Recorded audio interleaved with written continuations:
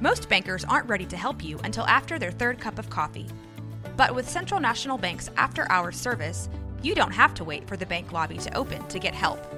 You can contact us from 6 to 8:30 in the morning or from 5 to 10 in the evening, and we'll connect you to a real, live, local person who can answer questions and fix problems 7 days a week. Bank different. Bank Central. Central National Bank. Member FDIC. Cross the Brazos and Waco, ride hard and I'll make it by dawn. Cross the Brazos and Waco. Welcome to the Waco History Podcast. I'm Randy Lane, great-grandson of Waco architect Roy E. Lane. Over 100 years ago, he designed the Alico Building, Hippodrome, and other well-known landmarks. My co-host, Dr. Stephen Sloan of Baylor's Institute for Oral History, is helping me learn Waco's known and unknown stories. On this episode, the white primary. But in Texas, African American men could vote in general elections, but they were not allowed to vote in primaries. Dr. Catherine Keeler Walters of the Texas State Historical Association tells us about the 100-year-old Waco court case that sparked civil rights reforms around the country. R.D. Evans is just as strong a figure as Rosa Parks. Really interesting topic, and I can guarantee you that 99.5% of the people listening don't know much about this topic. And now, join us on a trip into Waco's past. Cross the Brazos and Waco, ride hard and I'll make it by dawn. Cross the Brazos and Waco, I'm safe when I reach San Antonio. Dr. Catherine Keeler Walters is with us today. She's with the Texas State Historical Association. She's an assistant editor of the Handbook of Texas History, which is a great resource. Everyone knows who's interested in Texas history knows about the handbook, and so she's out there making sure it's correct. And how did you guys become introduced? We posted a entry on the KKK on the Waco History app and website, which you can check that out at wacohistory.org or in the Apple Store or Google Play. Download that. But we posted an entry on the KKK, and there were some errors in that entry based on some research that we had done that was incorrectly done. And so Dr. Walters reached out to us and helped us by pointing that out. And so we've got it more right now than it was. This is what people do to her all the time with the Handbook of Texas History. And so that led to a conversation, and she's told me more about a research that she had done here locally, and it's fascinating research, very important research. And I said, we got to have her on to talk about this because it's a really interesting topic, and I can guarantee you that 99.5% of the people listening don't know much about this topic. So it'll be new info for a lot of folks. Well, Catherine, can we hear a little bit more about your background? How'd you get started? Why do you love history? Stuff like that. I got my degree in history at Texas Lutheran University, my master's at what was then Southwest Texas. And then I just finished my PhD last year at A&M. I've just always been interested in history. I grew up, my mom used to take us to the museum because she volunteered there, and I was the one wandering around all day, and it's just always been a part of my life. So, and I like the investigation of it all, the hunt for all of the tidbits and the research that no one else can find. And so that tends to be what I end up doing, is finding sources or research that no one else seems to be able to find very easily. Well, I did my master's thesis on Waco, and I was looking at World War I, and I actually wanted to study the Klan in Waco. And I ran across a court case that no one had ever written about, and I had only found a couple of mentions, contemporary mentions, on the white primary, a court case about voting rights. Since no one had talked about it, I decided that I should look into that. I found it really, really fascinating, considering it was also around the time the Klan was rising up in the state. It was an interesting culmination of issues in one place. Waco gets talked about a lot with the Klan, but no one had researched the Klan in Waco, and I didn't realize these two stories were going to overlap as well as they did. I guess what I'm here to talk about today is the white primary and the local activism for voting rights, as well as the rise of the Klan.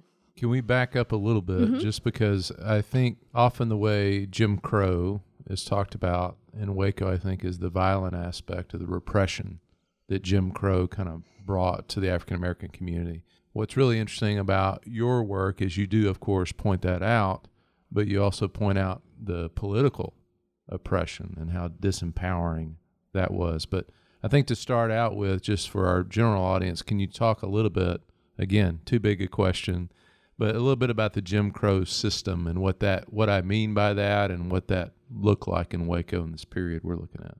Right. Jim Crow is a euphemism, one that I actually really don't like. It doesn't really explain what was going on. It was a system of segregation laws, a system of disfranchisement laws to push African Americans as well as Mexican Americans into a second-class citizenship position.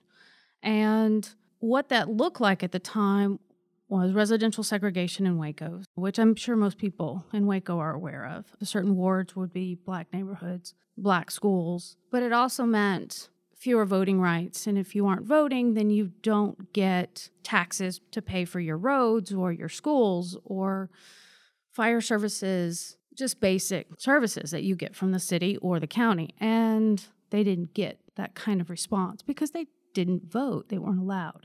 There's also economic disfranchisement is now the new phrase. Basically, they were pushed into certain jobs. They weren't allowed to have certain occupations, and they were denied access usually to higher education unless they already had some money so they could leave, go get that education, come back. In Waco and in McLennan County and in much of Texas, African Americans tended to be in only certain positions such as farm labor, or they were tenant farmers, sharecroppers. Women, Black women usually, were relegated to domestic house help, so they cleaned and they cooked. The middle class in Waco, that was what was so special, because the Black community was strong enough, because they had education facilities here. Black families would move to Waco so their kids could go to school, so they could get better jobs. And because of that, there was a thriving Black middle class here, where in a lot of places in Texas, you didn't see that. Mm-hmm. Only in larger cities would you see that. And so here there was a Black bank owned by Robert Lloyd Smith, who was the head of the Farmers Improvement Society. There were a Black pharmacist, Dr. Fredia, a Black lawyer, Richard D. Evans, grocers, and many, many Black-owned businesses. And that allowed that community to be more independent of white oversight. That means that they could go to work in a relatively safe environment, and they could kind of regulate their lives in a way that people who work for white individuals, especially those who can get off the farm and they had to work as farm laborers, they couldn't get away from that oversight. So their lives were very much controlled by white society. Can you talk a little bit about the limitations on the franchise for African Americans and the way that system worked and how it had evolved over time? Yes, it's different than what we typically hear about in other southern states. What we had in Texas was the Terrell election laws, which were passed in 1903. We had the poll tax and the white primary, and those were the two disfranchising devices that we had in Texas. Other states, you hear about literacy clauses, you hear about grandfather clauses. But in Texas, African-American men of voting age could vote in general elections, but they were not allowed to vote in primaries. Primaries were considered at the time a private organizational election. They were barred locally. So the interesting part about this particular device was that it was local control. The state passed it. The Democratic Party of the state, the executive committee, decided to give local control over who is qualified to vote in the primary, with the understanding that Democratic primaries would be for whites only. But that was not stated by the state at this time and wouldn't be until 1923. So in 1919, or around the wartime, it was an interesting period where everything started to shift. But before World War I, African Americans could vote in general elections, but they could not vote in the white primary. The Democratic primary was the main election to win the state. Republican Party just didn't have the numbers that they used to have, plus they were split. There's the black and tans and the lily whites who wanted to make the Republican Party an all-white party. And so they were factionalized. They just didn't have the numbers to compete with the Democrats. So winning the primary, the Democratic primary, was the way to win the state. Even though there's all these other parties, it becomes a one-party state politically as the only party that has any power. Mm-hmm. There's the Socialist Party and the Republican Party and the Green Party. There's all these other parties, but they just don't have any numbers to do anything except for break things down a bit. That starts to change in 1918. 1918, we have the women primary suffrage law in the state of Texas. Then the 19th Amendment is passed, so women get the right to vote. And it's this weird time period when people who didn't have the vote would try to get the vote. And so this is coming off of World War I and the attitude that we're all pitching in and we all have to do our part, and it's the war to save the world for democracy. Now everybody wants their democracy. So they want full voting rights, and the only way they can get that is by voting in the primary. And so I'm assuming that problem with not being able to vote in the primary is if you don't like the choices that the white people have put out there, you don't really have an option. You can vote for who wins the primary, but that's it, right? Right. Well, in the general election, the Republicans do put up a candidate, usually. But in only a few places, in local places, do Republicans even have a chance. Mm-hmm. So most people who are Republican tend not to vote. There's no point. So there's a lot of apathy. If you want your vote to count, you vote Democrat, and you have that option if you're white. So a lot of former third-party populists or socialists end up voting Democrat right around World War I because of that. Yeah, so you've got no power to pick the candidate. There are a few people who will campaign for Democrats, even though they're African-American. One of them is the lead plaintiff in the white primary case. He's actually campaigning for Jim Hogg to win governor in 1892, which is an interesting situation because Jim Hogg was the Democratic candidate, but the more progressive populist candidate. The conservative Democratic candidate was from Waco. His name was George Clark. George Clark ended up joining with the Republicans as a fusion candidate, and Lewis Sublett from Waco actually campaigns for Jim Hogg against the local favorite and almost gets lynched for it. He actually travels across the state, but he's not even allowed to vote in the primary. So let's pick up the story with him, because that's the story of this case that I think is so interesting.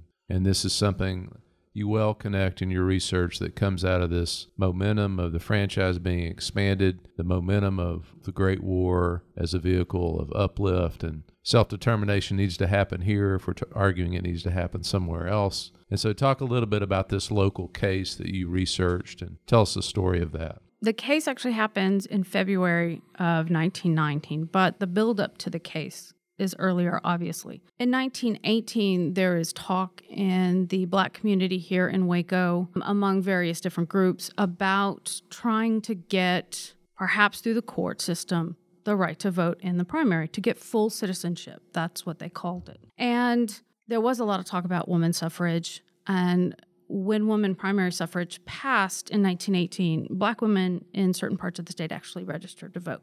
So this is something that's going on in the larger atmosphere. This isn't just Waco. But in Waco, they actually had several very powerful individuals in Black communities and Black organizations across the state. So R.L. Smith, Robert Lloyd Smith, he was actually the head of the Texas Negro Business League. He was the Booker T. Washington's lieutenant in Texas. That's what they used to call him before Washington died in 1915. And so he had quite a bit of power and quite a bit of respect. So people, when he said we need to do something, people listened in the Black communities across the state. I don't have paperwork because a lot of these organizations don't have paperwork saved. I mean, they're lost over time.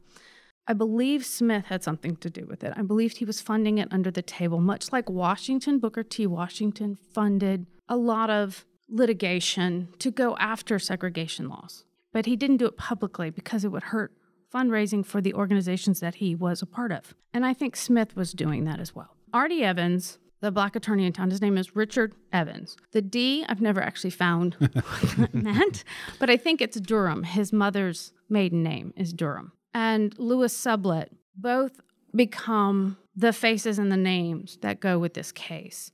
Lewis Sublett is a grocer, and there's an alley named for him in Waco, Sublett Alley. He owned quite a bit of property over there, including apartments that he had Italian tenants renting from him. He used to be a teacher. He had always been sort of a troublemaker, according to the people who really didn't like riling people up. He did not mind voicing criticism of city government, of county government. And when I talked to his granddaughter, who now lives in Pasadena, California, she said, yes, my brother was just like that. always causing trouble. Everybody called him crazy, but he got results. And so Sublett becomes the lead plaintiff. They file an injunction, a writ of mandamus, to make sure that they were not going to be turned away primary election day. And they take it to court and they sue a man named E.L. Duke. And just so you know, in the 1920s and the 19-teens, most men went by their initials. So there's going to be a lot of initials.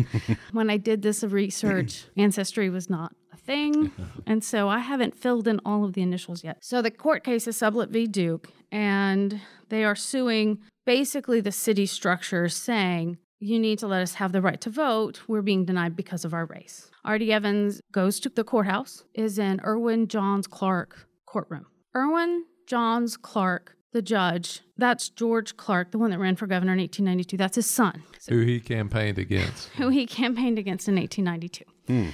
Sublett is a very interesting man. He goes on to continue to push people's buttons in the local administration. So flood control is taken care of, or the schools are repaired, or the water supply is protected from being put in right next to a cemetery. He's the squeaky wheel. Yes, definitely. And it was necessary. Yeah. We would call him an activist now. Yes. Yeah. And he was considering the environment that they were all in, that the Jesse Washington lynching happened in 1916. Yeah. There was an issue with Black soldiers in 1917 that was almost like the Houston riot of 1917, which is a whole nother issue. Sublett was risking his life by doing this and being the main plaintiff. R.D. Evans was risking his life as well, and the lives of their family. So that becomes something that we don't talk about because it's not really in the newspapers. They don't mention this, but it's well known at the time. And they do get quite a bit of respect from the Black community for even doing this, to the point where they call R.D. Evans Honorable Evans, like you would call a judge. Sublett, some background on him. He's from Tennessee. He was born in slavery. He went to what becomes Fisk University before it's Fisk University during Reconstruction, and becomes a teacher. First moves to Texas in the 1880s, goes to Orange, Texas first, then goes to Brenham, then comes to Waco and starts a school. He marries a former student of Fisk University as well, Ann Fletcher, now Ann Sublett, and she becomes a teacher with him. And then they become grocers, and she moves into the house and raises their 4-5 children. And they had this big 2-story house, big, beautiful white 2-story house with a portico for their car and everything. It was gorgeous and not something you would suspect to be an African-American's home in Waco in the 1920s and 19-teens. Is the house still there? No. Okay. No. The granddaughter actually sent me the picture. Okay. I've never actually seen Sublett's face because there's only one picture of Sublett that I have found, and it's so grainy and it's so far back that I don't have a clue what he looks like. When he becomes a grocer, that's when he starts to invest and starts to go to the city council and the county officials and starts becoming that squeaky wheel. He's the activist for the community. He's not as afraid as I think most people would be. So he's the one that is the lead plaintiff. R.D. Evans is the one that represents him. There are 4 plaintiffs total. William Lawson, who is a tailor in town, has his own shop. There is Henry Waite, who is a porter in a bank. I have no idea if it's Smith's Bank or not. I have no clue. And then there's Dr. James C. Russell, who works at Paul Quinn College. They are the plaintiffs in this case. There will be another case in 1922 with a different slate of plaintiffs, but the same attorney. It's a real basic argument. Texas Constitution, the U.S. Constitution, 14th Amendment, 15th Amendment all allow for voting rights and not to be barred by race. And the judge in the case, Irwin Johns Clark, agrees with them, which is astounding in 1919. And it's even more astounding when you stop and think that Irwin Johns Clark, his father is George Clark, who's a very powerful man and very wealthy man in Waco. His wife's family are a part of the Koch family, Richard Koch. So the former governor, Redeemer governor, who ended Reconstruction in Texas, and very famous and very hero worship in the state of Texas, to the point where there are buildings named after him on colleges. So he's coming from a politically powerful position.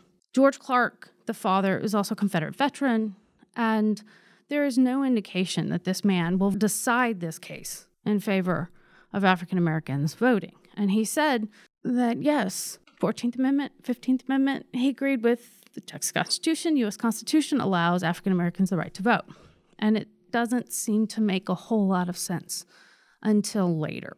If he had a political agenda, if he had hoped to ever be elected, that was done. He did not have a political future whatsoever as a candidate. He'd only been appointed to positions before this. What he does say later is that he thought Black votes should be used as a tool. He tells this to the U.S. Senate when he testifies as a former Klansman, saying, yes, I believe Blacks have the right to vote and that they can be used as basically a block group of people that we can manipulate however we want. So this is not an altruistic decision. So He's not progressive. We shouldn't label him as progressive. No, there is nothing there that suggests that he is really of any different mind than actually his father was, which is why it's really fascinating to look at the 1892 election, because he is the fusion candidate with Republicans, George Clark is, and now we understand that he's not being progressive in 1892 and his son is not being progressive in 1919. Nevertheless, African Americans have the right to vote. Now, when Evans went to court in this case, he did it with a particular timing in mind. He went to court at the very beginning of February, right after poll taxes had to be paid. They had to be paid on the last day of January. And so all through January, Black community groups were having poll tax drives. And no one seemed to at least publicly question why. Then the court case happens, and it's too short of a window to appeal it. So there's no way that they're going to get an appeal through before the election. So they got to vote? So they got to vote. And they kept the right to vote until 1922. And that's when the Klan is around. So it's this weird configuration of timing. And it was done purposefully. Because that case is won, the NAACP in Houston hires R.D. Evans for their white primary case that is Love v. Griffith in 1921. That actually goes to the U.S. Supreme Court in 1924. R.D. Evans is there in the Supreme Court, and they lose in 1924. But they are told by a judge that there is a case here. It's a moot point because that election is over, but there's a case here. And the NAACP pick up the rallying cry. Well, the NAACP come in and they pick up the mantle and they finish it out in Smith versus Allwright in 1944. Yeah, they pick up it as a cause. Yes. Yeah. And so because there is a case to be made in Texas, and there's a lot happening in election laws between that allow that to happen. And one of those things is making the white primary a true white primary by law. So before 1923, it's local option. After 1923 or 1923 and after, it is actually stated in state law that the primary is for whites only. And that's when the NAACP go, oh, we have you now. We can take that to court for sure. So it's all these little bitty pieces that came together at the right time in the right place. A lawyer and a plaintiff that were willing to stick their neck out there. Mm-hmm. A judge who seemed progressive but really wasn't, who made a ruling, and then other people kind of running with it that led to all this. Yes. And doing so under threat of death, considering the environment, the racial environment at the time, because this is 1919. And in 1919, across the country, there's racial violence. Yeah. There's also anti-socialism violence as well. And African American... And they're connected. Mm-hmm. NAACP is often accused at that time of being socialist, of being communist, of being... The word at the time was Bolshevikism. And as far as they were concerned, they were all connected. So in 1919, there is a race riot, a brutal race riot in Elaine, Arkansas. There is a race riot in Longview, Texas. There's a race riot in Chicago and Washington, D.C. Lynchings start to go up in 1920, 1921, 1922. And so it seems to be open season again, just like it was before World War I. During World War I, there was this, at least attempt of a public face of racial harmony. Now, all the way through World War I, there is memos being passed around by the War Department, by various government and county organizations saying, well, we don't want anybody to get the wrong idea that they're actually going to get all these rights and things are going to be improved, but let's just say so. That way everybody gets along and everybody does their part for the war. Just propaganda. Right. Can you talk a little bit more about what we know about this first election cycle and African American participation in the election, or if there was intimidation that happened, or we can imagine the threat and pressure they were under, but I imagine the record's thin on this, but what we know about it. In 1919, the record is very thin. Mm-hmm. Sublette does not have papers, as far as I'm aware of, and I've looked. The family didn't even know about these court cases. Artie Evans did not have papers as well, and I found his granddaughter, and she was unaware of this particular case, although she was very aware of his career and what he devoted it to. But there were no papers. What we know of the election we get from the newspaper, and the newspaper said not very many African Americans voted. It could have been fear of intimidation and backlash of violence. There were several racial violent incidents involving various different crimes in that time period. So it is quite possibly an atmosphere that was there. Mm-hmm.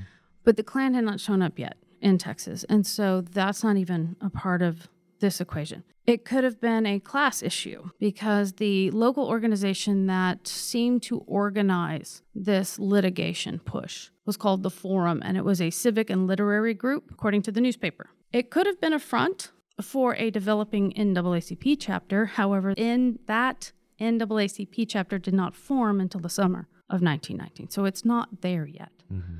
But there had been talk since 1918, and the NAACP was in Texas. They were in El Paso and in San Antonio by this point. They had the earliest ones in 1913 and 1915. It is interesting that the court cases for the white primary that were successful and remain successful come out of El Paso. And that would be Nixon versus Herndon and Nixon versus Condon. The interesting part of that is the earliest NAACP chapter, and there are relatives from that chapter, from the charter membership of that chapter in Waco. And so these organizations have a kinship group. There's obviously a dialogue going on back and forth. So Waco is fully aware of this growing activism across the state. They want to be a part of it. But I don't think they got the word out to everyone they could. I mean, it was a Waco-based organization. It wasn't a McLennan County-based organization. And to pay your poll tax cost money. And it also cost a trip to pay your poll tax into Waco. And most of the farmers and the farmhands outside of the city probably couldn't do that and probably were unaware of this litigation that was coming. So they don't get involved. So countywide, citywide, you don't see a whole lot of people coming in and voting. How much was that poll tax? At that time, it was about $1.25, $1.50, depending on the place. I believe in Waco it was $1.25. What would that be like in today's money? Oh, that's a good question. I'm assuming, especially for people who are working out in the fields and stuff, that may be a lot of money to them, especially something to give away for something that they may be intimidated from actually being able to exercise their right. Right. They weren't paid very much a week. Farm hands were usually paid maybe 25 cents a day, maybe 50 cents a day, depending on what they were doing. So it could be 4 days' work. Yes. You know? And in a place, in an environment where they had to pay for everything else, it would have been a lot of money for them. The middle class in Waco, on the other hand, probably had poll tax. The other thing we have to remember is that it's 1919. And so if black men are allowed to vote in the white primary that is no longer white, black women are allowed to vote in the white primary that's no longer white. And that's a whole other issue because how many families can afford 2 poll taxes? Right. So that's a different thing. Now, most African-American men, especially African-American middle-class men, were all in favor of women's suffrage. They wanted that. They felt that was a good idea. But paying the poll tax for 2 people, that would have been quite a bit of money. That would have actually been at least a half a month wages, if not almost a month of wages for a farming family, farm laboring family. So they can't afford that if they had children. Trace the career of Honorable Richard Evans. Can you trace his career for us after this and what you know of his career, what you're able to find out of his career? Yes. I've actually done a lot of work on Evans. I found him really fascinating to the point where I pretty much have worked on him since I finished the thesis about 20 years ago. Richard Evans continued to fight against the white primary. In 1922, there was another court case here in Waco, and they lost, which just basically turned the tide back to pre-1919 for them. But he worked on the Lovey Griffith case, as I said, in 1921, and that continued to 24. He continued to work for locals in various court cases, but he also worked statewide in recruiting for the NAACP. He helped start many, many chapters across the state. They didn't have a long life in the 19 teens, but they make a comeback in the 1920s, and he's a big part of that. He's recruiting across class lines, unlike they did initially. He ends up becoming state president of the NAACP in 1936. Before 1936 and after 1919, there's just a string of cases. He consults on the white primary cases. He actually pushes the NAACP agenda of localizing certain cases and not taking other cases to court because it's going to hurt the cases that the NAACP was fighting for. And so he's actually getting pushback from a lot of places. There are dozens of white primary cases after 1919. And he's trying to keep the activism going so people join the NAACP, but he's trying to help the NAACP control what actually makes it to court so they can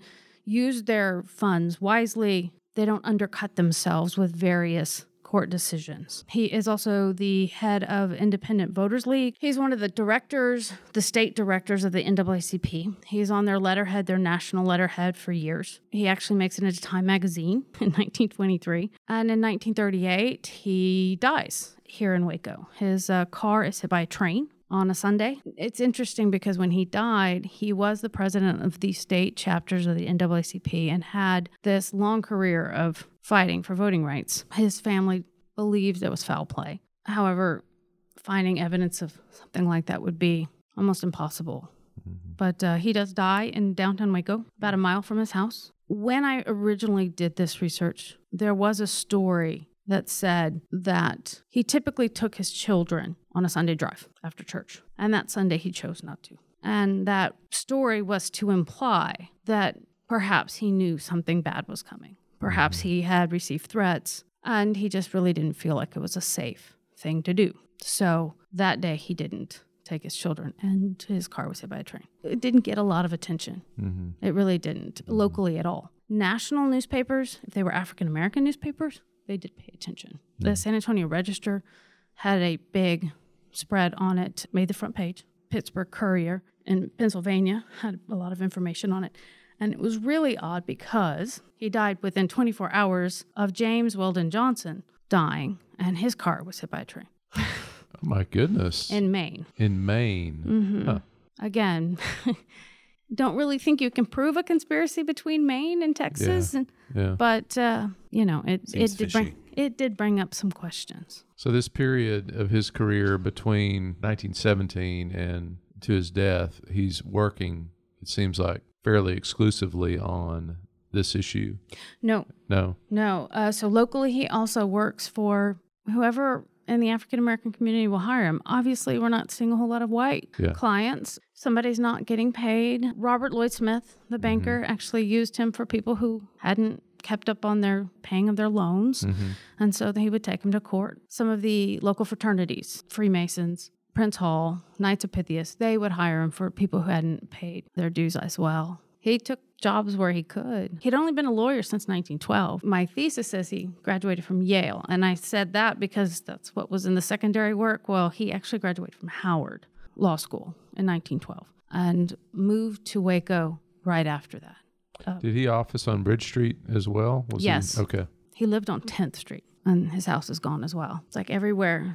It's just flat land where all these people lived. He actually has a connection to Jesse Washington as well. That's the first major case he did, was to represent a man named Andrew Smith, who was the editor of the Paul Quinn College Weekly. And this was the libel suit. The libel suit. Smith had published an article stating that, let me set the scene, Jesse Washington was lynched because he, and I'm going to say allegedly because he didn't get a fair trial. Jesse Washington was lynched because he allegedly killed a woman named Fryer. That's the last name. Smith published an article stating that the husband had killed the wife. George Fryer had killed his wife and accused Jesse Washington of it. And either the Chicago Defender reprinted it or he was reprinting a Chicago Defender article because the exact same article appears in Chicago Defender. George Fryer sues Paul Quinn College and Smith for libel. Smith actually is found guilty and he has to do hard time. Richard Evans wrote to The Crisis, The Crisis had written what is called the Waco Horror article about what happened to Jesse Washington. So Evans probably figured The Crisis would give him some help in getting some money to pay Smith's fines and get him out of at least the hard part of his sentence. I have no idea how long he was doing that. And then Paul Quinn College was found guilty of libel in Irwin Johns Clark's courtroom. But Irwin Johns Clark decided on a fine of $1. So it was a token gesture. Mm-hmm. And if I remember, it was like a $75,000 suit or something like that. It was a lot of money. It was. Yeah. Yes. And George Fryer, I'm sure, did not feel like he got justice. Yeah. And as far as I know, that family still lives in the area. At least they did when the whole dome issue was going on. Yes, they did. We're going to do a episode on Jesse Washington. We've talked around the Washington story, but we'll do an episode That's on a hard story Yeah. to do. Hard but necessary. Yes, especially here. So did anything become of Sublette? Sublette was nearing the end of his life. Sublette, as I said, I mean, he was born in the 1850s, and he was from an activist family. I have traced the family all over the country, and they literally do live all over the country. He died in 1933. He's buried in, what's it called, Greenwood. Greenwood. I was told R.D. Evans was buried there too. I have not found his headstone yet, but Lewis is buried there. His wife is buried there. His son carried on the grocery for a while, and when he retired, his 2 children, Lewis's grandchildren, they left Waco. They were done with Waco. But he died in 1933. He continued to push the immediate situation. He actually makes some enemies because in 1920, blacks can vote in the primary, but there's going to be an African-American candidate for the Republican Party in a local race, and he actually actively campaigns against that. He publicly says we should not be pushing this beyond the boundaries that we already have. We need to kind of take this slow. And it is an accommodating stance that was very unusual for Sublette. I don't know if he knew something behind the scenes or if he had made a deal, but a lot of people considered that being a traitor. But he felt like the Republican Party had not done them any favors and had felt that way for a while. And he was trying to get more people to vote Democratic, to get the Democratic Party, at least locally, to pay attention to black neighborhood issues that he felt was important, like education and streets and flooding and so forth. He continued on that route, but he didn't live much longer. And his son really never took up the mantle that his father left. He didn't really do any of that. So if we think about these 2 men, which I would say most of the folks listening have never heard of before, and we think about the work they did and kind of some of the things that they embraced, this is a question I never ask as a historian, but I'll ask you. I mean, what should we take from this story? I mean, as we think about the model of what they pushed for and what they fought for, what are some things that, especially you after you spend so much time with this topic and not only looking at the story, but looking at their individual lives and what they pushed for. What do you take away as far as the significance of this? Well, as a historian, I think a lot of the stories that we haven't told, that we haven't uncovered, are the stories of everyday people making significant change. We talk about civil rights movement. We talk about the 1950s and 60s. We talk about Rosa Parks. R.D. Evans is just as strong a figure as Rosa Parks. Not to take away from Rosa Parks, but my point is that just like what we celebrate today for the 1950s and 60s, we have that in every single community. There are these individuals who take those risks, then get lost in time and not remembered. R.D. Evans, and that's what he went by, R.D. Evans, he came from somewhat humble beginnings. I mean, he did have privileges that other African Americans did not have. He was born and raised in Burleson County in a town that's no longer there named Pittsbridge. His father was white. His mother was black. And it was an unusual situation, a very unusual situation, because the father actually had a wife, a white wife, white adult children when he passed away. And he had 5 black children who were children with this black woman named Belle. He leaves all of his property to Belle, not to his wife and adult children. So in his will, he states she should have all the property so she can educate our children. And R.D. Evans got an education. And he went to college, he went to Prairie View, and then he ended up going to Howard Law. He was a teacher, and then he became a lawyer. And that is because he had that opportunity as a young child. So he came from very little, but he did have a leg up that other people didn't have. Whereas Sublette, there's no indication of that at all. Yeah. And Sublette came from very humble background. all of his brothers and sisters did very well because they got each other through school. So one would go to school at a time. He went first, then his other brother, Major Sublett, went to school, and they all went to Fisk. One ended up becoming an attorney and went to a Harvard Law School. They spread across the country, and they did fairly well, but only because they worked together from the very beginning. Mm-hmm. They did not have that inheritance that Richard Evans had. So what I see in this is that everyday people, when they get together, when they vote, when they push the right buttons together collectively, they can really make change. But it takes a lot of courage, especially at that time, to actually do that. And it took a while. Neither one of them saw Smith be all right in 1944. Mm-hmm. So, and by 1944, actually, all of them, all of their grandkids had moved out of the state. So there weren't Subletts and Evans from that family here anymore. And it sounds like the story of Evans is, even if you don't have a very good background, but you have something, you maybe have more than others, and you should use that to help. Right. And to be fair, his son actually moved to Washington, went to Howard Law School as well, and then eventually started passing for white. Whereas R.D. Evans stayed and used the power he had to help the community. Those are the choices. You painted a bit of a picture, but also the courage to do it in such a time where the threat of death, the threat of violence, the threat of retribution was so real and tangible. And so just the courage that they all showed in fighting for change that they never really saw. They got a glimpse of it, but they never really saw it fully come. So. Right. And I asked the granddaughter about if she had heard stories. And her mother, who's named Gloria Bell Evans, Bell for Evans's mother, she was born in 1927. So when he died, she was 11 years old.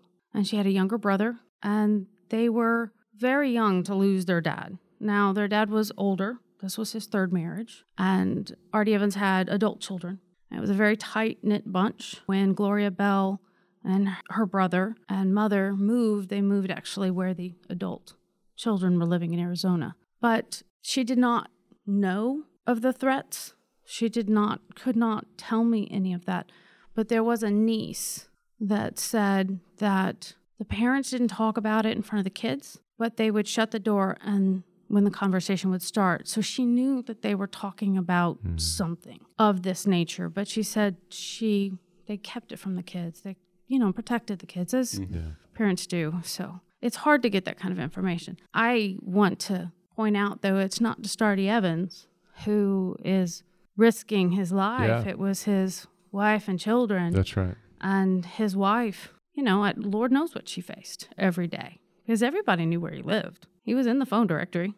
Well, it's all these unnamed people that went to poll tax parties and went to the polls and, all those folks that we won't know their name. But, right. Yeah. And Robert Lloyd Smith, as I said, I think he was probably financing it under the table. His stepson, his adopted son, was actually a lead plaintiff in the second case in 1922. And he died in 1923. I think he was ill. A lot of these individuals, Russell, I think, died in 1920, 1922. A lot of these individuals died pretty soon after, of natural causes usually. R.D. Evans is the only one that, an interesting death that we don't know what happened. Well, Catherine, I appreciate you coming and just the hours and hours and hours and hours of research that you spent on this, on just a really important story that the community needs to know more about. So I want to thank you for coming, but I also want to ask if there's anything going on at the handbook that you'd want folks to know about. Tell us a little bit about the Handbook of Texas History if folks don't know about it and they're listening. Well, the Handbook of Texas History is an encyclopedia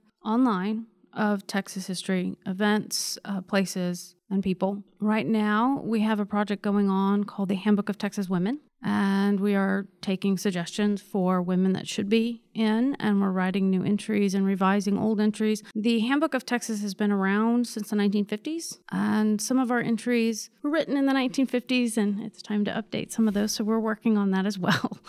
It's across the board. We have quite a few that have been added recently. We also have several ebooks that are available.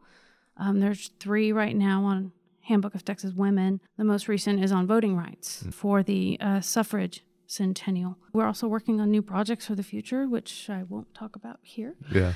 The Handbook of Texas Women, we're really proud of it. It's quite a venture, and we've added so many new topics and so many new women who were kind of like Artie Evans, grassroots folks that did something and put them in there. Farrah Fawcett should be coming soon. Oh, wow. Randy will actually read that one. So, we'll put pictures in, but, certain ones, not. There's a poster I think I still have that you could use. So it's the number one selling poster in history in U.S. The history. red bathing suit. Mm-hmm. Yeah. It still is. Randy's too young. He doesn't know what I'm talking about. So we have a lot of new ones, suffrage women and ranching women, and there's a couple of sheriffs in there, and legislators are coming up pretty soon, and we've got quite a bit going on. So that's great. It's a great research, great resource. And it's free. Check it out. It's free. That's right. It's best. Publicly available. Yeah. Well, thanks again for coming. Sure. Yeah, thanks. I really enjoyed it. Thank you. Cross the Brazos and Waco, ride hard and I'll make it by dawn. Cross the Brazos and Waco. Thanks for listening to the Waco History Podcast.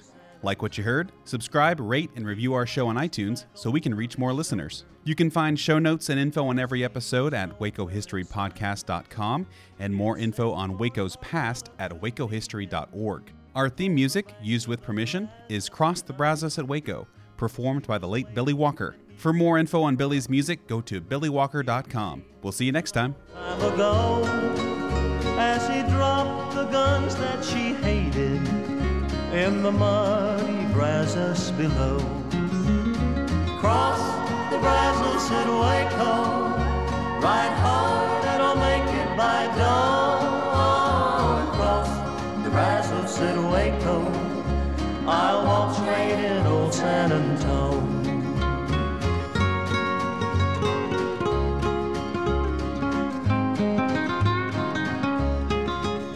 Then the night came alive with gunfire. He knew that at last it'd been found. As the ranger's badge showed brightly, El Bandito lay on the ground.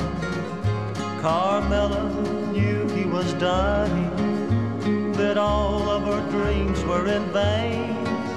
As she kissed his lips for the last time, she heard him whisper again.